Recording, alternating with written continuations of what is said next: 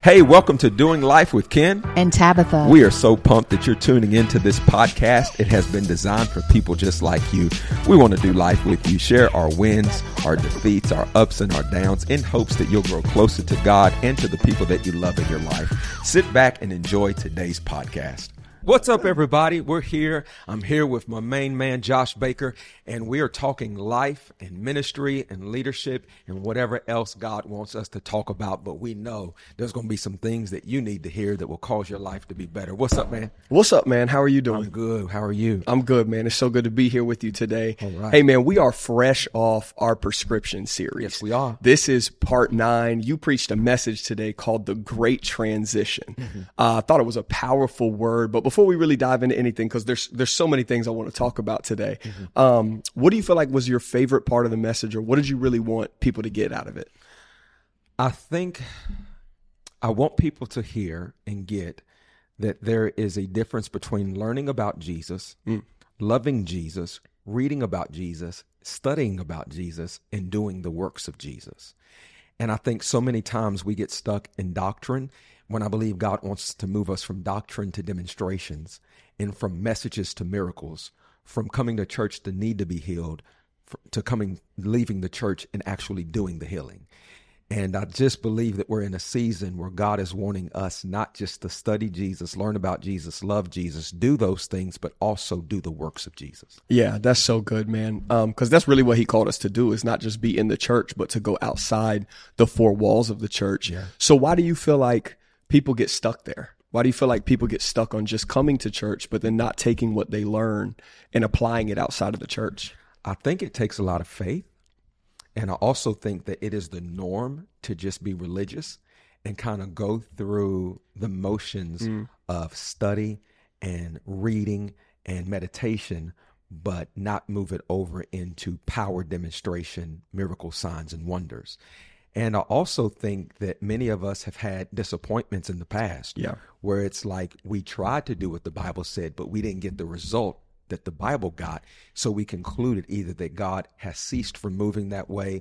Maybe God doesn't want us to move that way. Maybe somebody else has that gift, but I don't have that gift. And all of those things leads us to an incorrect conclusion that maybe it might work sometimes, but I really can't count on God. So it causes us not to be biblical Christians, but Christians that are just, we have a jersey, but we're not on the team. It's like we believe in God, but we have no signs that follow. Right. Yeah, that's really good. I think part of it too sometimes becomes comfort.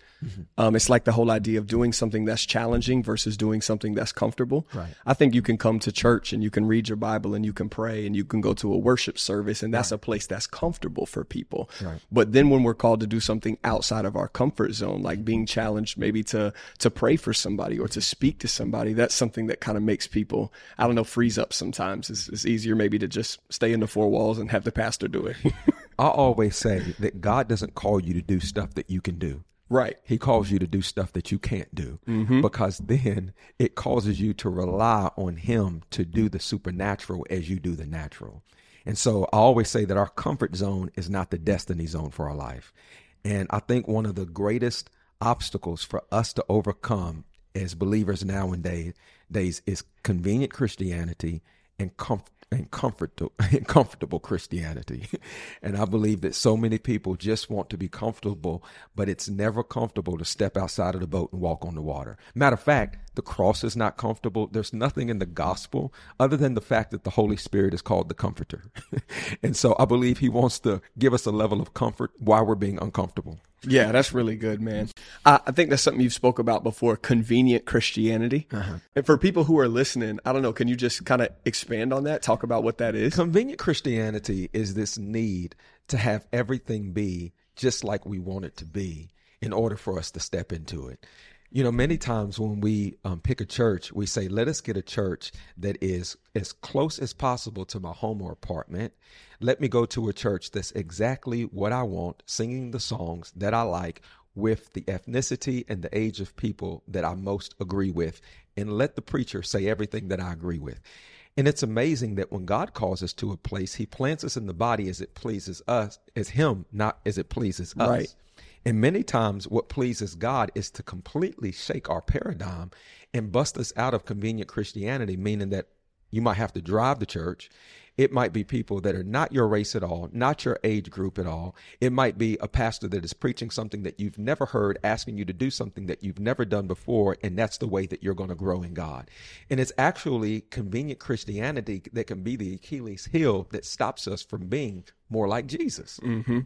Oh man, that's great. I'm so glad you talked about that. So not to completely switch subjects, but I have some more things that I want to talk about just from the message today, things that you said, that I think would be just really good for people to hear. So one of the things you talked about was, don't let the world influence you. But the Bible tells us to be in the world, but not of the world. So as a Christian, how do you be in the world, but not let the influence of the world start to influence you? Wow. I don't know. I feel like that's a lot of different things to do that. For me, I'm just not impressed with the world. Yeah. And I think there are a lot of believers that they're actually on the low key, they impress with the world. Right. They like the style of the world. They like the music of the world. They like they like the vibe of the world. And truthfully, I was in the world. And I was in the world and realized that the world had absolutely nothing they can offer me. And I love fashion. I love art. I love travel. I love all of these different things. But those things don't like define me. And I don't look to the world to find all of my creativity. So I'm not impressed with a godless world. I think that there are crazy smart people in the world. I think that there are intellectuals in the world. There's crazy creativity. But truthfully, I just believe our God is a creator, and he is the one that gives birth to all creativity.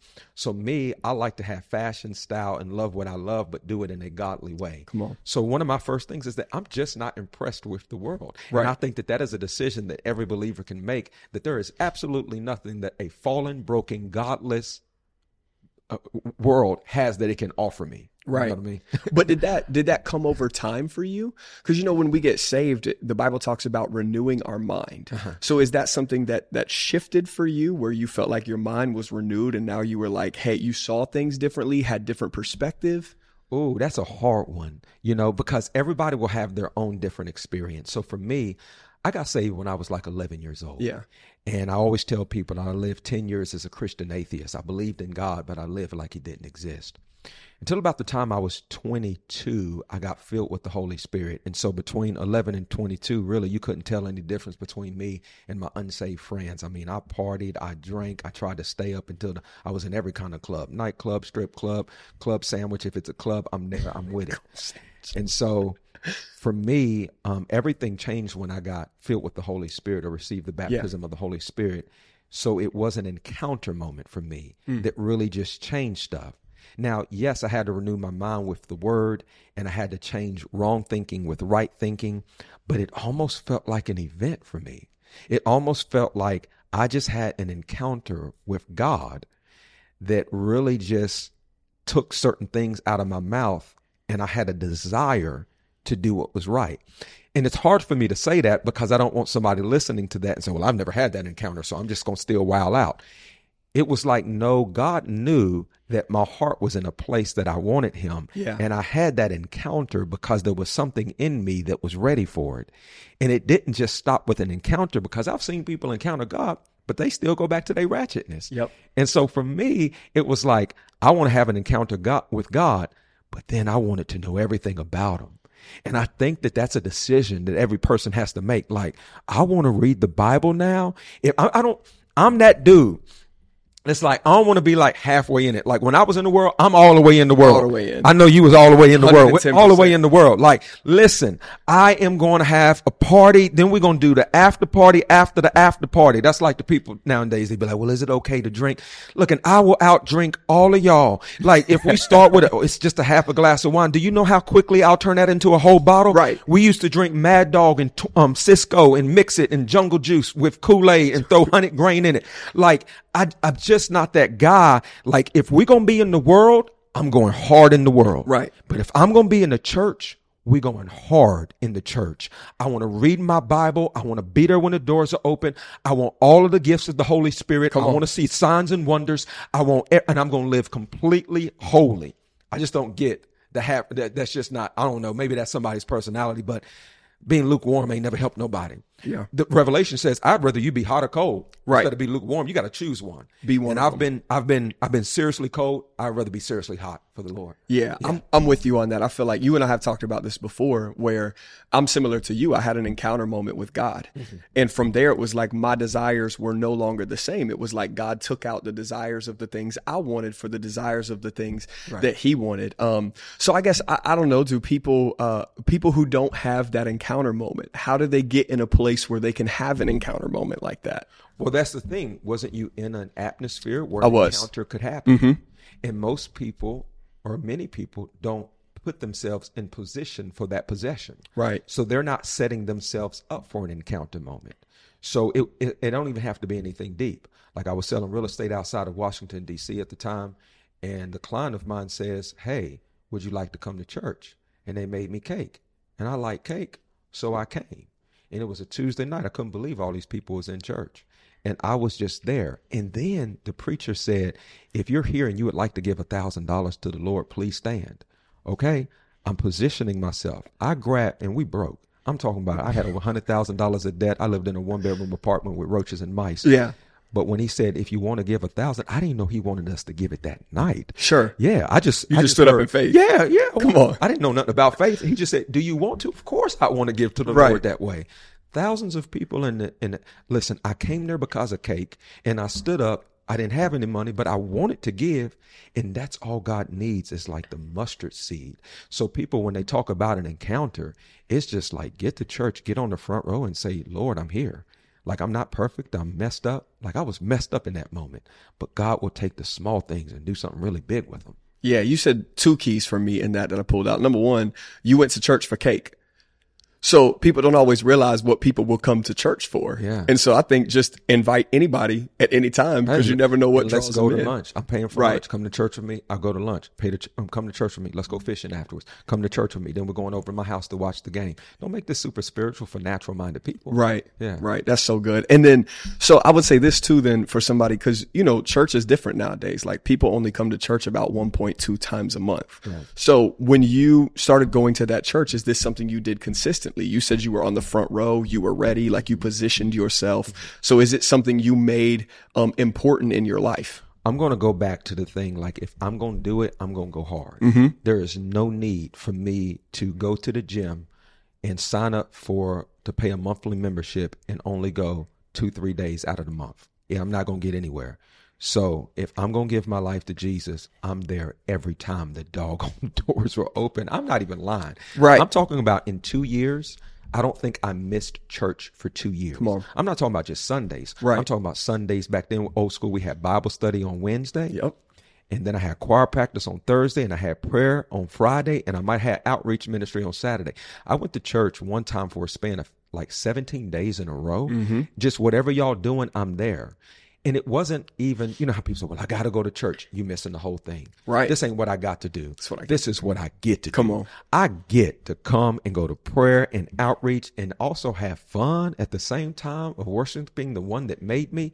So for me, it's just, no, I'm just going to go hard. And no, I would plan my vacation around Sundays.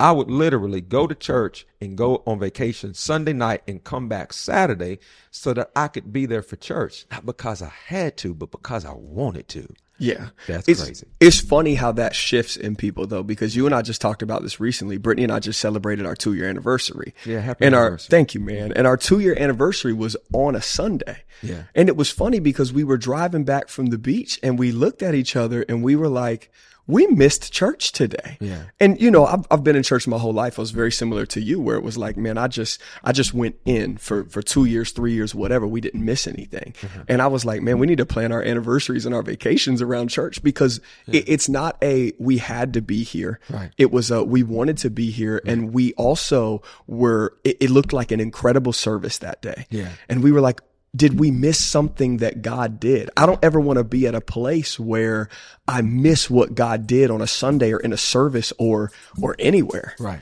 And so, yeah, man, we just wanted to be here. The heart behind the iMom podcast is storytelling, because every mom has a story to tell. I know that when I talk to my friends who are parenting and we share stories, we all end up feeling less alone and more capable of loving our kids well. You can find information everywhere on the internet. Some is bad parenting advice, and some is pretty wise. We like to think there's a lot of wisdom on imom.com, and when you combine that signature wisdom with a great story, it brings parenting to life. We want a mom who's listening to see herself and her kids in these stories and rest in the confidence that she is the perfect mom for her kids. Check out the iMom podcast with new episodes every Monday.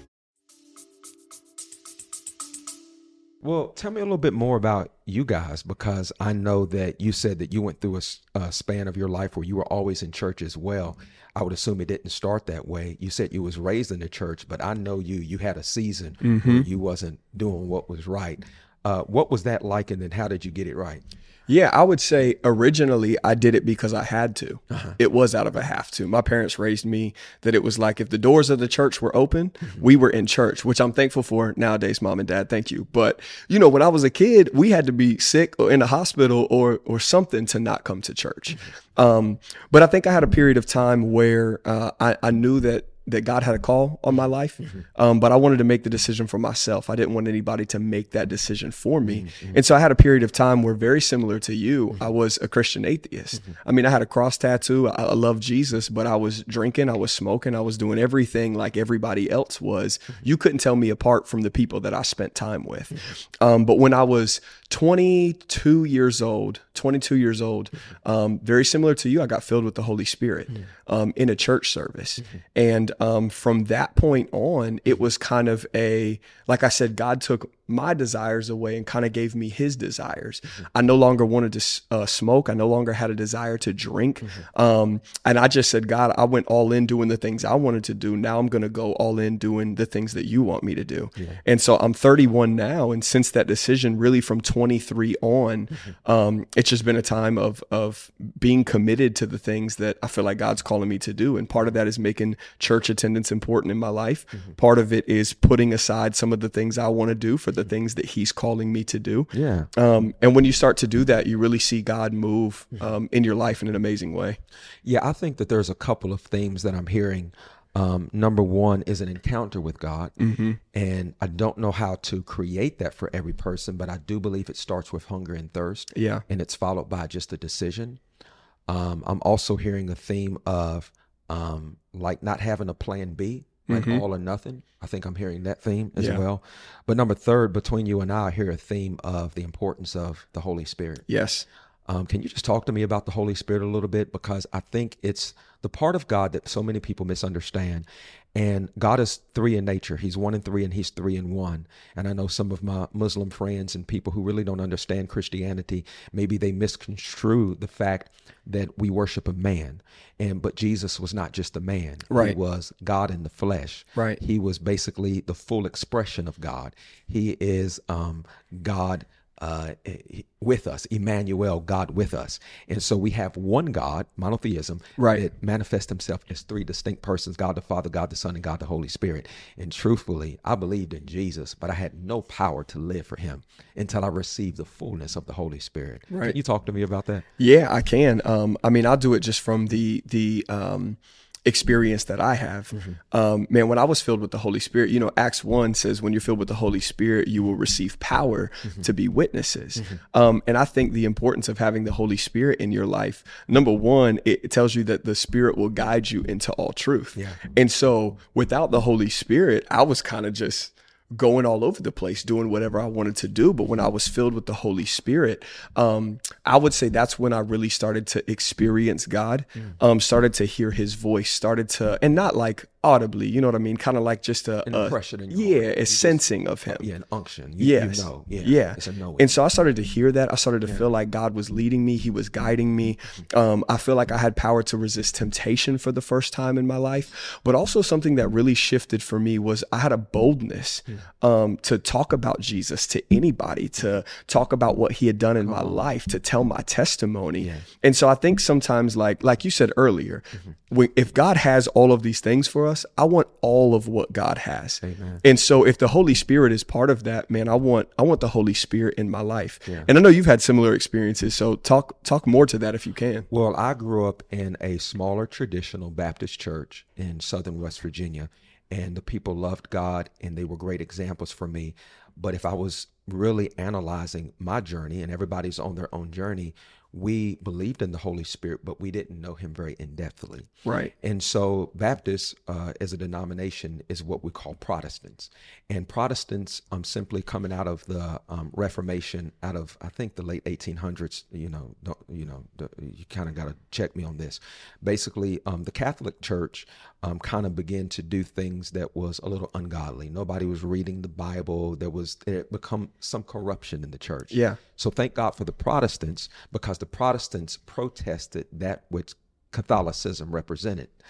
However, somewhere in the mix of a lot of Protestant churches, whether it be Baptist, whether they be Methodist, whether they be the different denominations that came out of that movement, somehow they missed the movement of the Holy Spirit. It was in the early church and even in the early parts of Catholicism.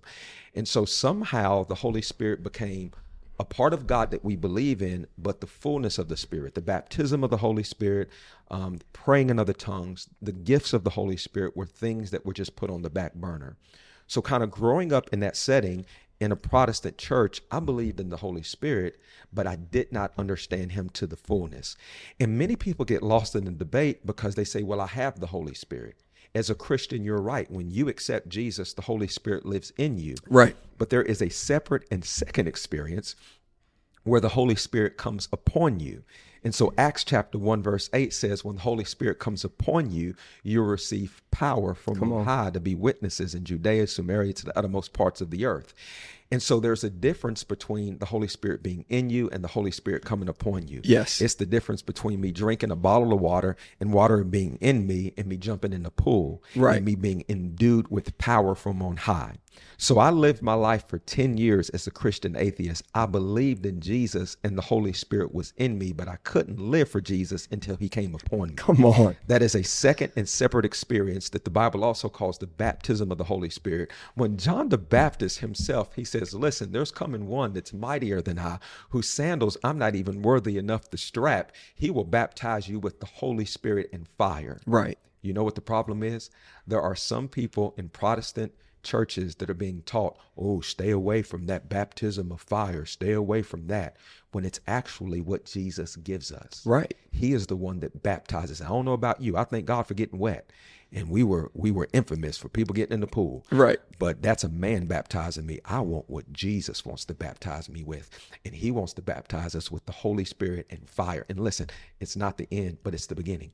It's the door that every Christian steps into. Why? For the fruit of the Spirit, for the gifts of the Holy Spirit, and everything else that God wants us to have. It comes with the Holy Spirit. You know, I could go on and on about this. I really can. But it's a great topic. But Jesus himself says, listen, it's good that I go away. Yes. Because if I go away, I'm going to send you another helper, comforter, Parakletos, the Holy Spirit.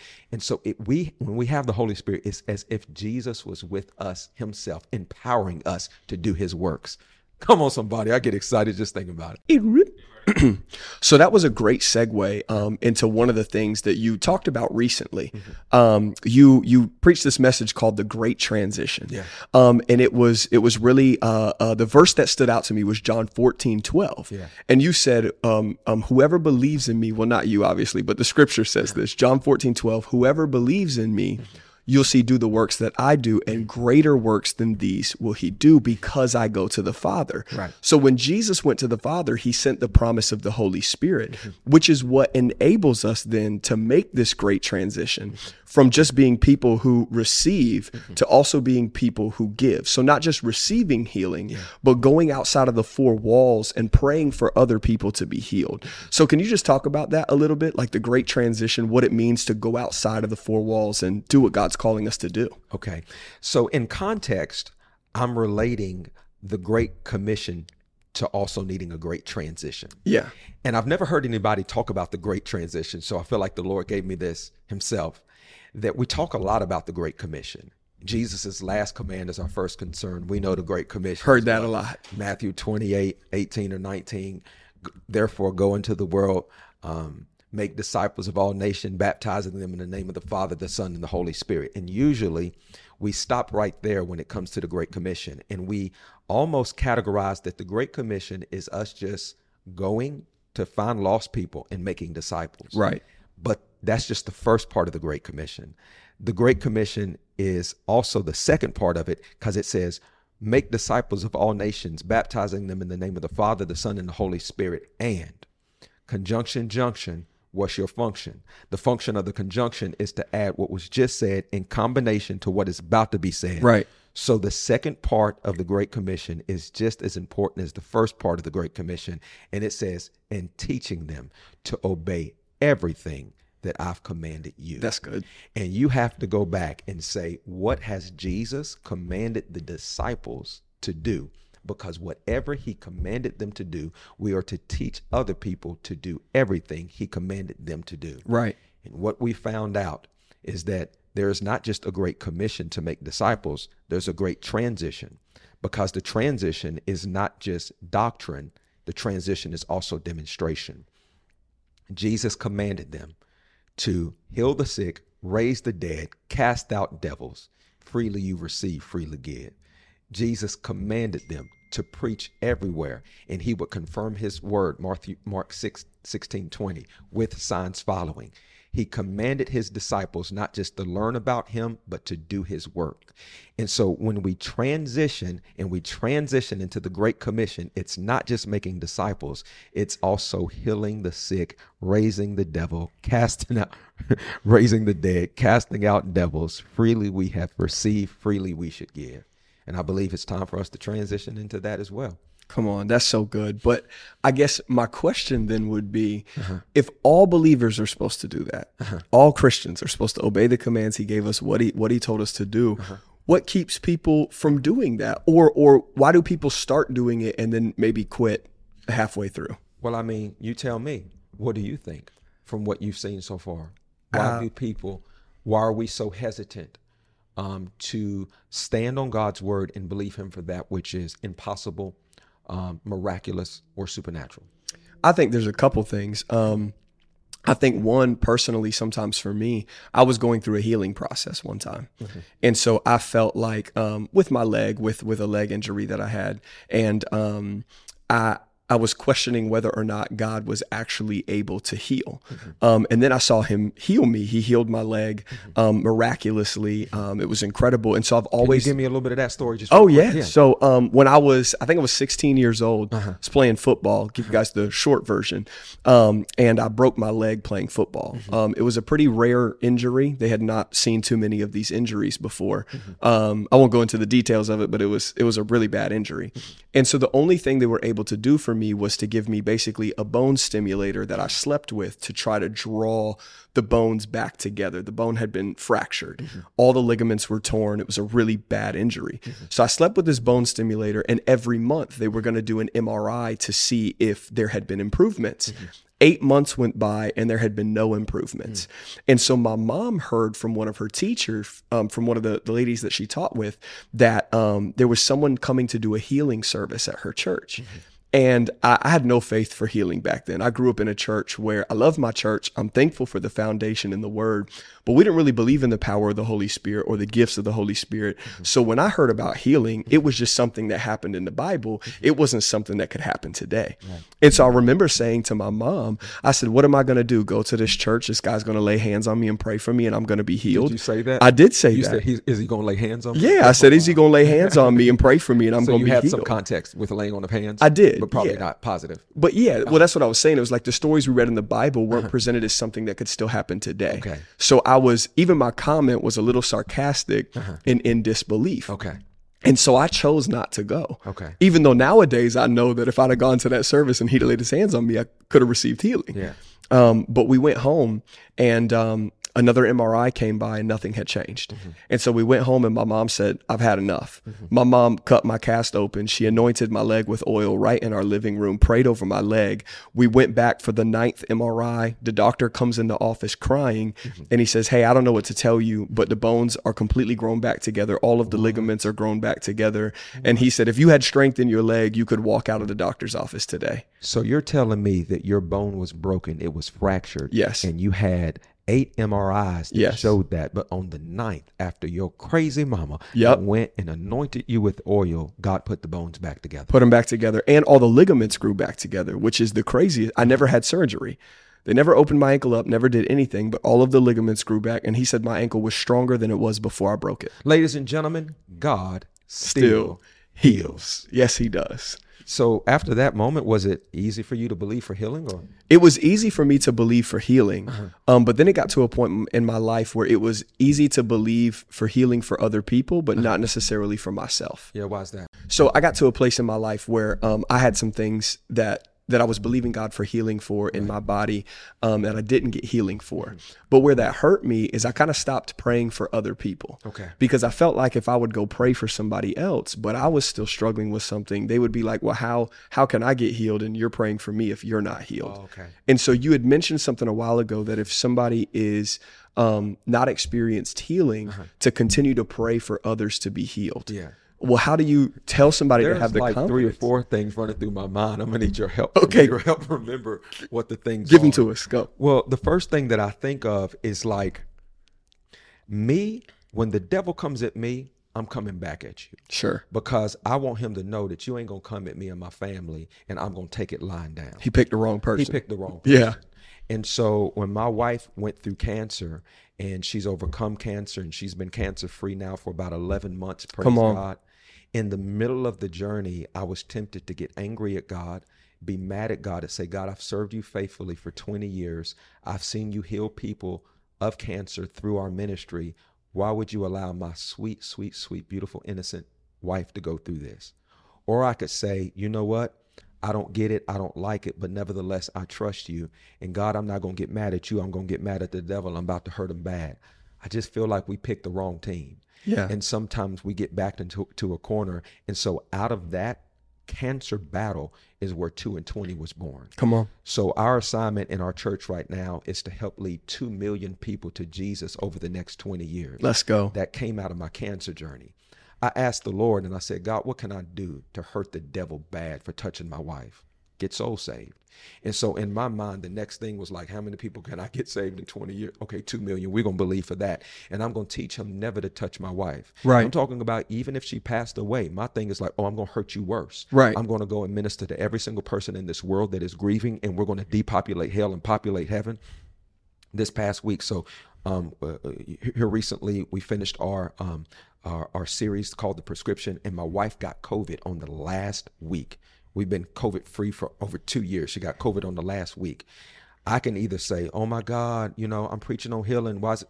I'm coming into church like somebody getting healed today, somebody getting saved today, somebody getting set free.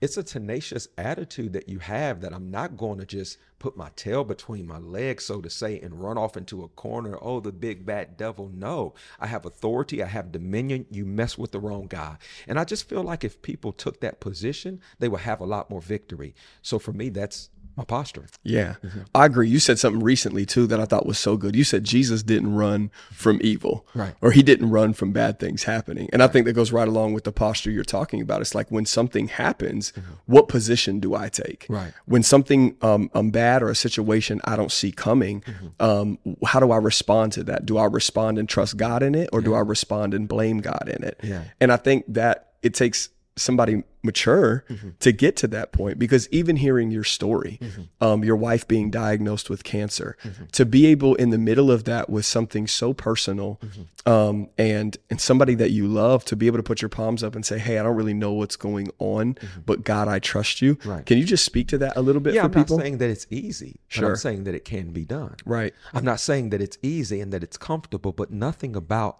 Christianity was ever supposed to be easy or comfortable. Right. We've been called to walk by faith and not by sight. And I'm going to be just as frank as I can.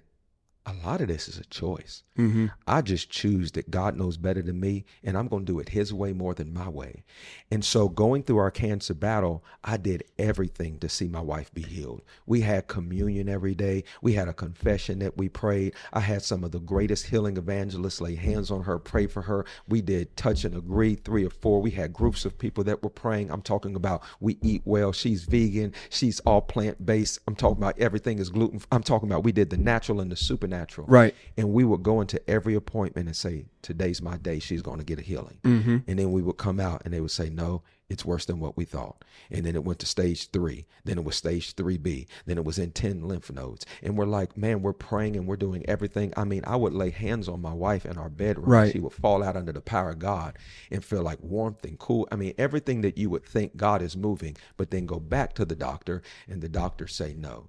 And in that darkest season, you are tempted to want to get tired, to want to get weary, to begin to question the reality of God or even the goodness of God.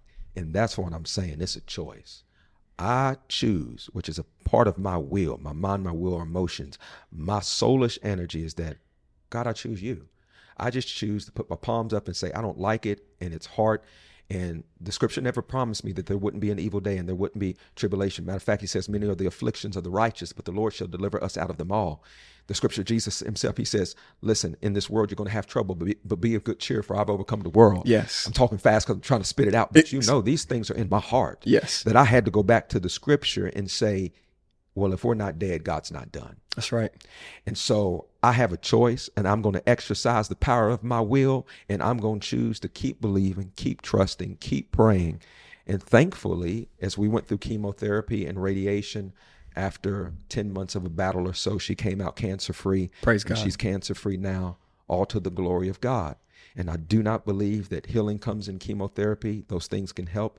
I do not believe that healing came through surgery. I believe that God used the doctors, and thank God for great doctors. And he used modern medicine to bring about the healing. And I don't care how it comes. I'm just glad that it came. Yep. And so that's been my position. And the thing I love about it now is, even though it was a difficult season for you guys, I mean, I don't even think people fully understand. You guys are really transparent, but I don't even think they fully understand how much of a difficulty that was to go through. But what you have now is a testimony that all it's going to do is beat the devil up even more. Yeah. He brought something against you guys to try to destroy your household and silence your voice for what you were doing for God. But now your voice is louder because you have a testimony of what God did for you guys to overcome this. And I think that same principle applies to whoever's listening to this. Maybe they've went through a divorce. Maybe they went through a foreclosure, a bankruptcy. Maybe they've lost a child. Maybe they've been trying to have a child but can't. Just understand that God can take your test and get a testimony. And I know that's cliche, but it's divinely cliche. He will take your mess and produce a message. God took our pain and pushed us into purpose. And I think it's so important for people to know that just because you're going through something, don't stop, don't go back, keep going through. And if God don't deliver you from the fire, he'll deliver you through the fire. But we just believe you'll still come out on the other side better than ever. And so if you really look at the history of our church, like get on YouTube and listen to every series, the series are so prophetic. Yes. I remember we preached a series called Stronger Than Ever. We were coming out of the pandemic stronger than ever.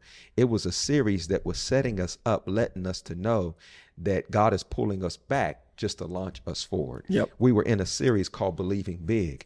Before we got the new building that we have that is a multi-million-dollar facility, we were believing God for a building when we were meeting in a school. All of those series were setting up what we're in now. My question for somebody today is like, what are you going through right now that is setting up your tomorrow? That's so good. And it feels like you want to give up. It feels like there's no way out, but God is going to use what you're going through, and all things are working together for your good because you love God and have been called according to his purposes. And it's just back to the basics that we have to believe that again. I love that. It's like what is the saying? The testimony of Jesus is the spirit of prophecy. Yeah. And so I know we've all been through stuff. We've sat around and had conversations just about, a cancer battle, broken leg, a car accident, all kinds of things. And it's amazing to me how when we sit around and talk about these things, you share them with somebody else and somebody hears that and it builds faith in them because they're like, well, if God can do it for this person, he can do it for me because God's no respecter of persons and his promises are for all of his children. Yeah. And so even though it's difficult in the midst of it, to me, it always brings me joy to look back on the things that I've been through because I see how God is using them now and can use them in other people. Yeah. And so, go ahead. I like to say it this way, that what you're going through is not defining you, it's refining you. That's good. It's not defining you. You're not being defined by the divorce. You're not being defined by the betrayal. You're not being defined by the loss of your business. It's actually refining you for greater victories that are in your tomorrow.